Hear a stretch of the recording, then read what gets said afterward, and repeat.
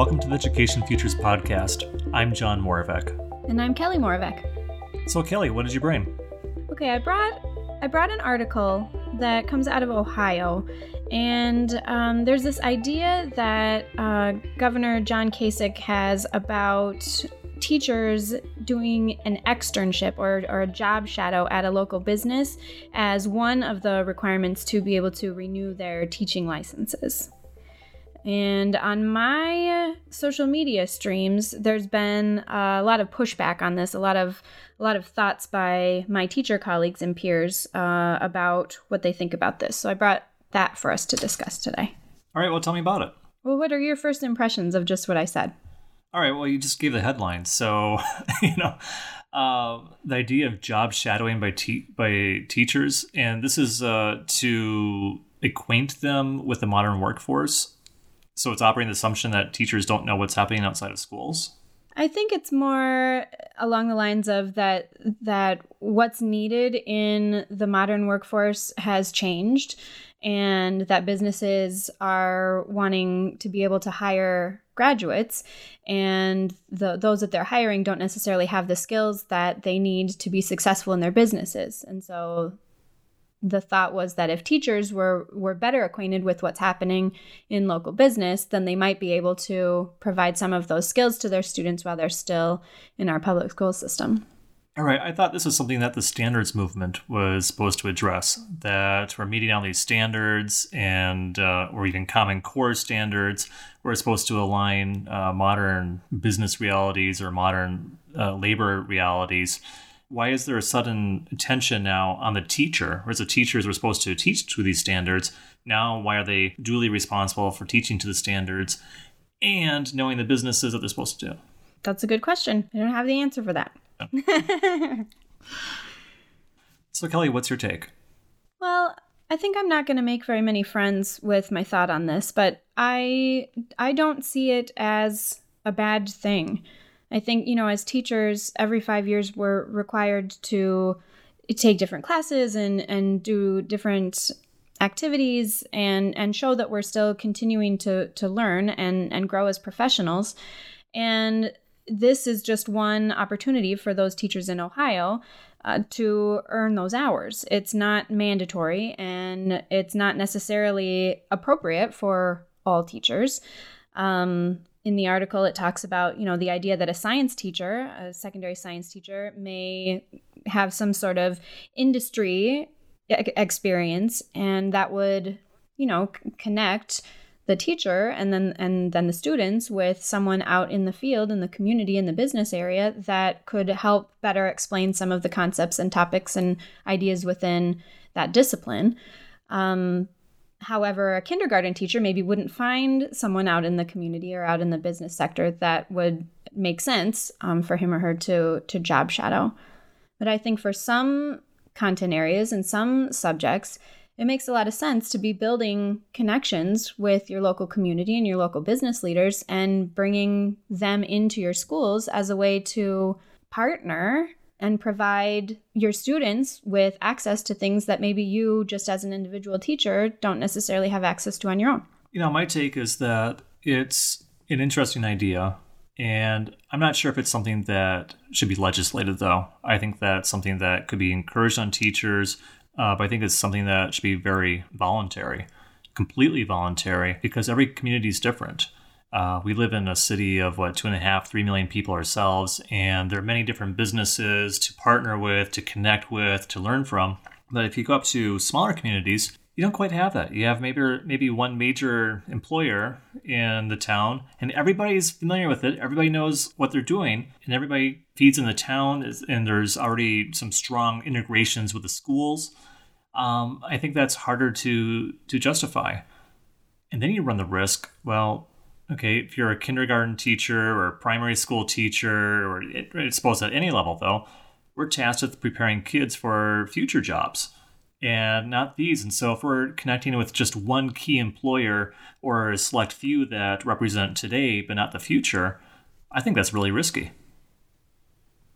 But what if it extended beyond just your local community? What if you, as a teacher, or you as a school or as a district, were connecting with businesses and people outside of your small rural community and providing opportunities for kids who maybe don't have the means to travel outside of that community to connect with leaders in fields of their interest, or at least to explore their own curiosities outside of their small community, outside of what they could provide within their family or for themselves. And I think that's a brilliant idea, especially from my perspective, coming from international education. I'm thinking like really globally, how do we get teachers more globally engaged and globally connected? But I doubt that was the focus of the law that's being proposed. Well, of course it's not. I think the purpose of the law that's being proposed, or the idea, I don't think it's a law. The idea that's being proposed is to show teachers how much harder business people work than what they do. I think it's meant to be something like a slap in the face to teachers, and that's what's being reflected in, at least in my social media streams, with all of the teachers up in arms about this idea.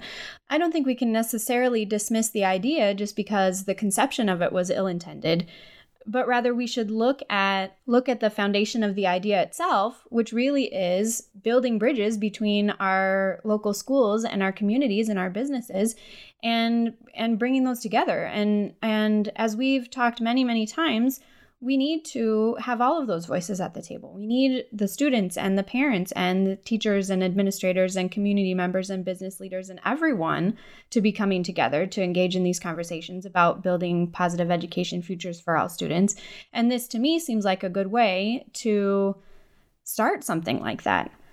And maybe we don't leave it as an externship just for teachers as an option for renewing their licenses, but we also open up our school doors to our local businesses and our community members, not just for partnerships where those businesses provide funds for activities and things for our schools, but where the businesses come in and play a role, an active part in what we're doing with kids.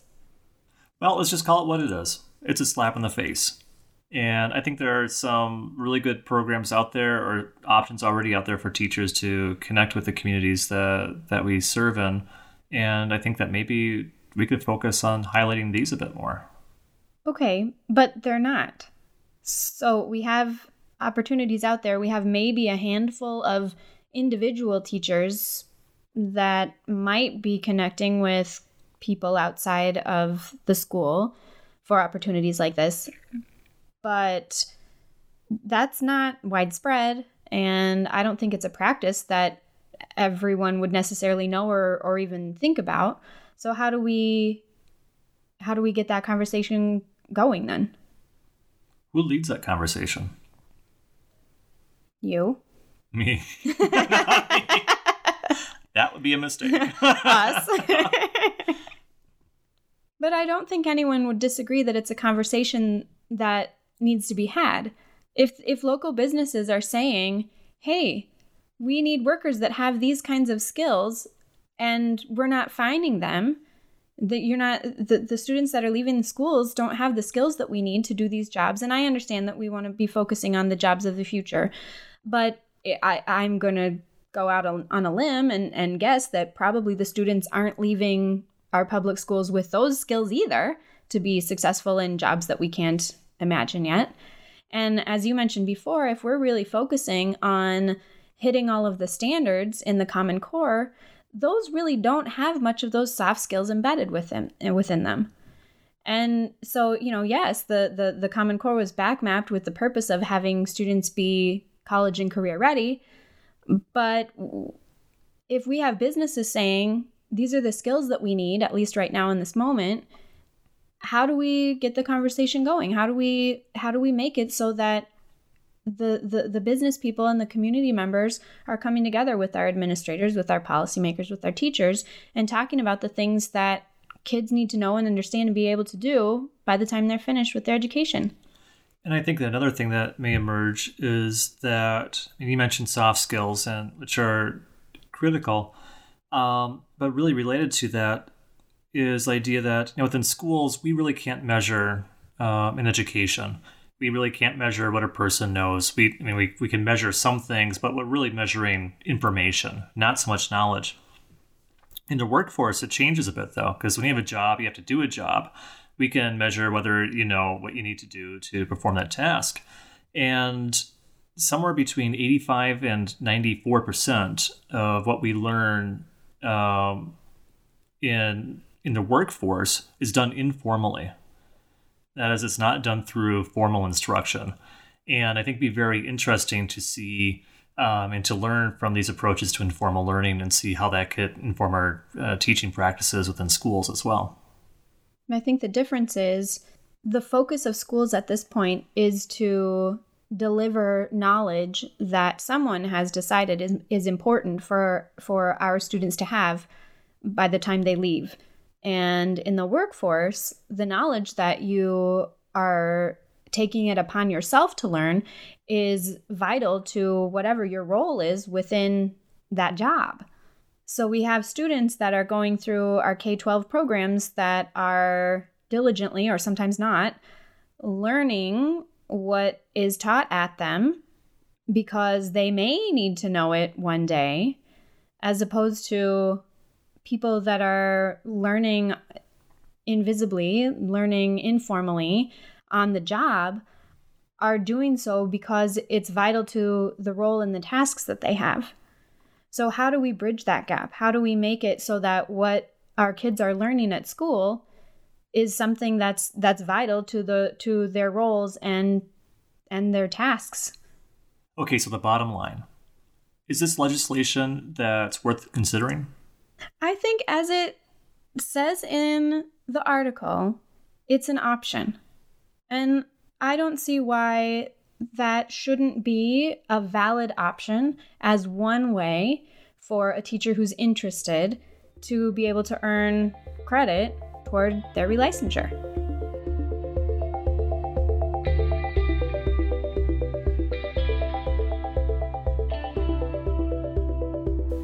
Hey, another story within the past few days about our new Secretary of Education, Betsy DeVos. Mm-hmm. What did she do that's got people up in arms?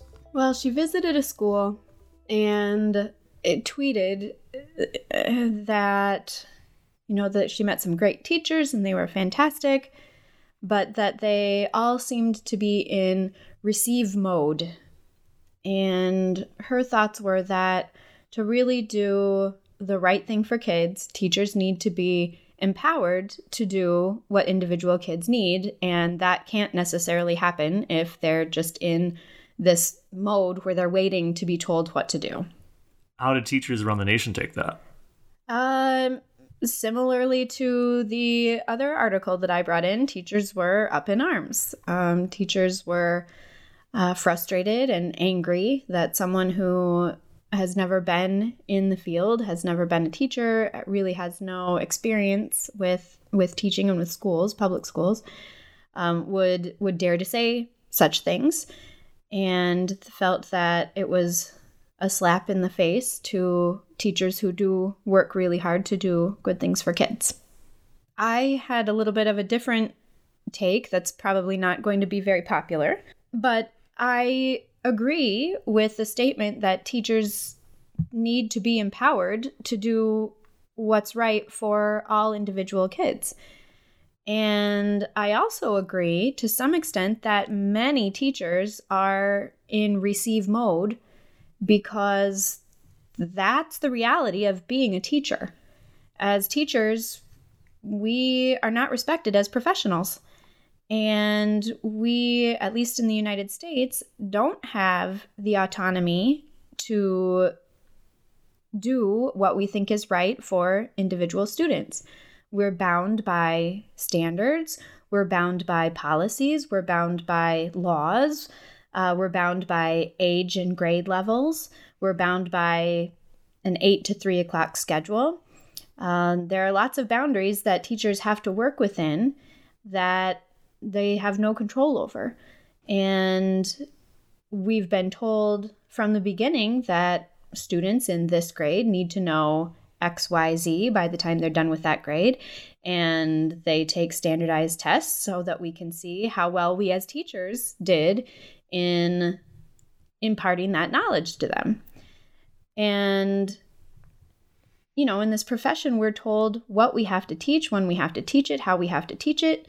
And students are told what they have to learn, how they have to learn it, and how they have to prove that they've learned it. And we're all surprised at the end of the year when standardized test scores come in and not all kids learn the same thing at the same time in the same ways at the same age. And I think, you know, the problem right now is that as teachers, we're so used to being told what we have to do and then shutting our doors and trying to do what we think is right and what we think is best for our kids within those constraints. That with this new administration, we maybe are somewhat in a receive mode because we don't know what else to do. And getting back to the other point she made was that teachers do need to be empowered to do what they think is right and what they think is best for each individual child. But that can't happen until we are empowered to do so. We can't have that power and the autonomy within the current structures that are forced upon us. So while I do agree with that statement that teachers do need to be empowered, and that many may seemingly be in receive mode, we need to do away with the structures that we're currently under to move out of receive mode and feel empowered to have the autonomy to do as professionals what we think and know is best for our kids. And I'm for sure not Betsy DeVos's biggest fan. Right, following my Twitter feed and during the whole confirmation hearing, the weeks of that throughout through the confirmations, I was really, you know, having for people call on their senators and just say, no.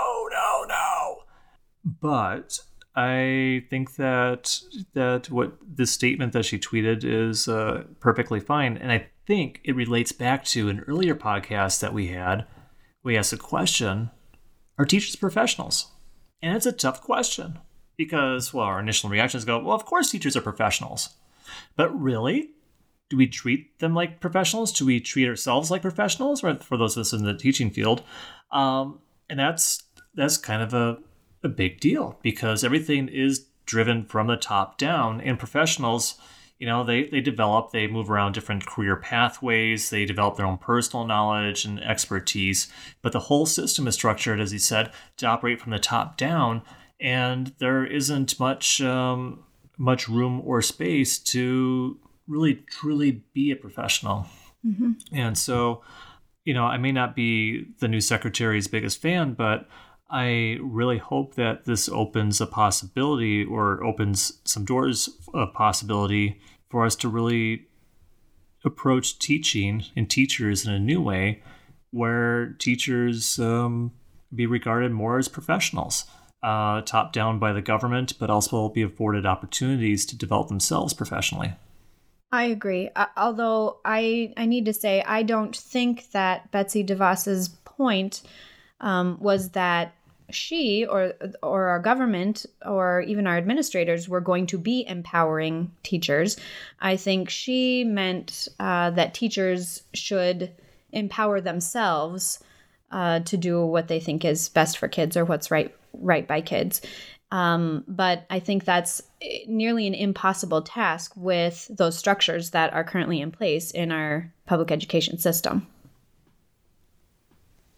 So Mindshift posted something on Facebook the other day that I found really interesting, and it's focused on leaders. And it's just a graphic. It says 5 spaces leaders need to design and nurture. And it suggests that a leader is a designer of spaces or a social architect. It says the 5 spaces include space for employee voice, informal organization, personal space, space for professional and personal development, and then collective space. So they're really looking at opportunities for leaders to speak up and contribute, to develop this culture of informal conversation, to develop a culture of space to think and reflect, to do more training, coaching, mentoring, and stretching people's skills and imagination, and then to work creatively and experiment with ideas, looking at prototyping of possibilities, really, really stretching your mind. And this really struck me as what our schools should be doing. Instead of our current classroom situations where students file in and sit at desks and a teacher is doing whatever they're doing to impart the knowledge that they have for the standard of the day, that we really need to be cultivating these spaces for our students, and we need to be cultivating these spaces for our teachers as leaders within the building. So if you can think now in terms of what a classroom or a school might look like with these 5 spaces, again, space for employee voices, so allowing students to have a voice at the table for decision-making, allowing teachers to have a voice at the table, equal voices. Informal organization, so opportunities to have informal conversations with one another, student to student, student to teacher, where the students and the teachers are on an equal playing field. Space, personal space, so time to think and reflect, built right in. So opportunities for students to really think about what they're learning, what they've learned. Opportunities for teachers to think, to have space to reflect on their day, to reflect on what they're going to be doing, pre-flecting. Space for professional and personal development. So again, identifying what it is that you're good at, what it is that you're interested in, and then working with someone who is more of a coach or mentor to stretch your imagination, to stretch your skills, to stretch your thoughts in ways that can allow you to be creative. And then collective space. So opportunities to work with other people, experimenting with ideas and thinking about the possibilities that our future holds. Opportunities for students, opportunities for teachers, opportunities between and among them. I think if we could reimagine what our classrooms and what our schools might look like today, starting with this graphic, 5 spaces leaders need to design and nurture, is a good spot to begin. And we'll share that graphic on Education Futures, or if we can't get the permission for it, we'll at least share a link to that Facebook post. Thank you. Yep.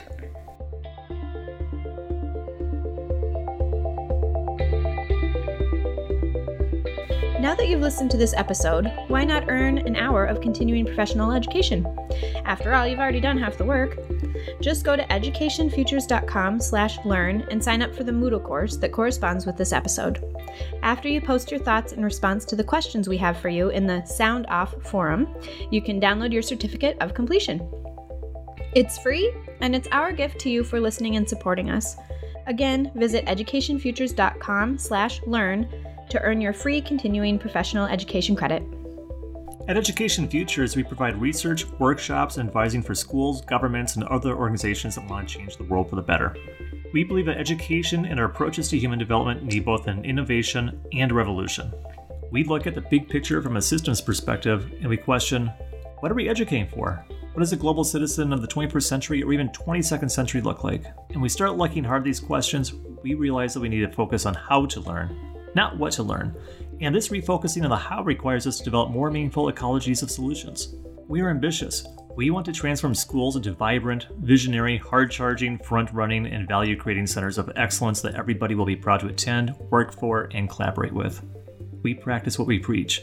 We advocate for open dialogue and networking, and we share everything we've learned openly to the greatest extent possible. And we try to have fun as well when we engage communities of educators in our workshops and research. To learn more, visit us at educationfutures.com.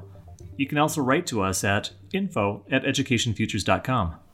This episode of the Education Futures podcast is made possible through the support of our wonderful listeners, and especially the folks who write us, provide feedback, insights, and ideas for future episodes. We recently heard from Alex, a band director at a middle school near Austin, Texas. Alex is a 4th-year teacher and has seen many college friends and coworkers leave the field of teaching for a variety of reasons. And I think that's pretty similar to what John and I have seen, having been in this field for nearly 20 years. One of the things in this email, though, really caught my attention. Alex writes, This pressure on schoolwork and loads of homework every night is having students pull all-nighters, quit marching band, quit sports, etc., just to focus on school and grades, whatever that means. It's disheartening because they don't have a life and other skills. The kids don't enjoy learning. The goal is a number, a GPA, so that they can be successful in college. But that doesn't last long. They have no soft skills, are not well-rounded, and end up hating school, and thus learning altogether. Oh boy. That, for me, really tugs at my heartstrings because it's all about learning. And to think that we as teachers in this profession are doing things to kids that are causing them to not enjoy learning, causing them to just focus on a number, on a grade, to get to the next step, and they're really not enjoying themselves, that's a really tough place to be in. Alex is doing research on burnout and among band directors, and it's going to be very interesting to hear these stories as they emerge in the upcoming years. We love that Alex contacted us, because when we say we want to involve and include people in the conversation, we really mean it. Keeping conversations about the future of education going depends on you. We would love for you to share your stories, thoughts, opinions, and ideas for use in upcoming podcasts. Please email me at kelly@educationfutures.com and visit us at educationfutures.com to engage in the discussion on evolving learning and the future of education. You can also find us on Twitter. John is @Moravec and I am @KellyKillorn. You can learn more about the series at educationfutures.com/podcast. If you'd like to chat with us on social media, you can find us on Twitter @EdFutures and on Facebook @EducationFutures. Thanks for listening. I'm Kelly Killorn Moravec. No, thanks for... Just thanks for listening. Okay. Fine. Thanks for listening. Do it together. No, that's stupid. No, I'm not doing it. Thanks for listening.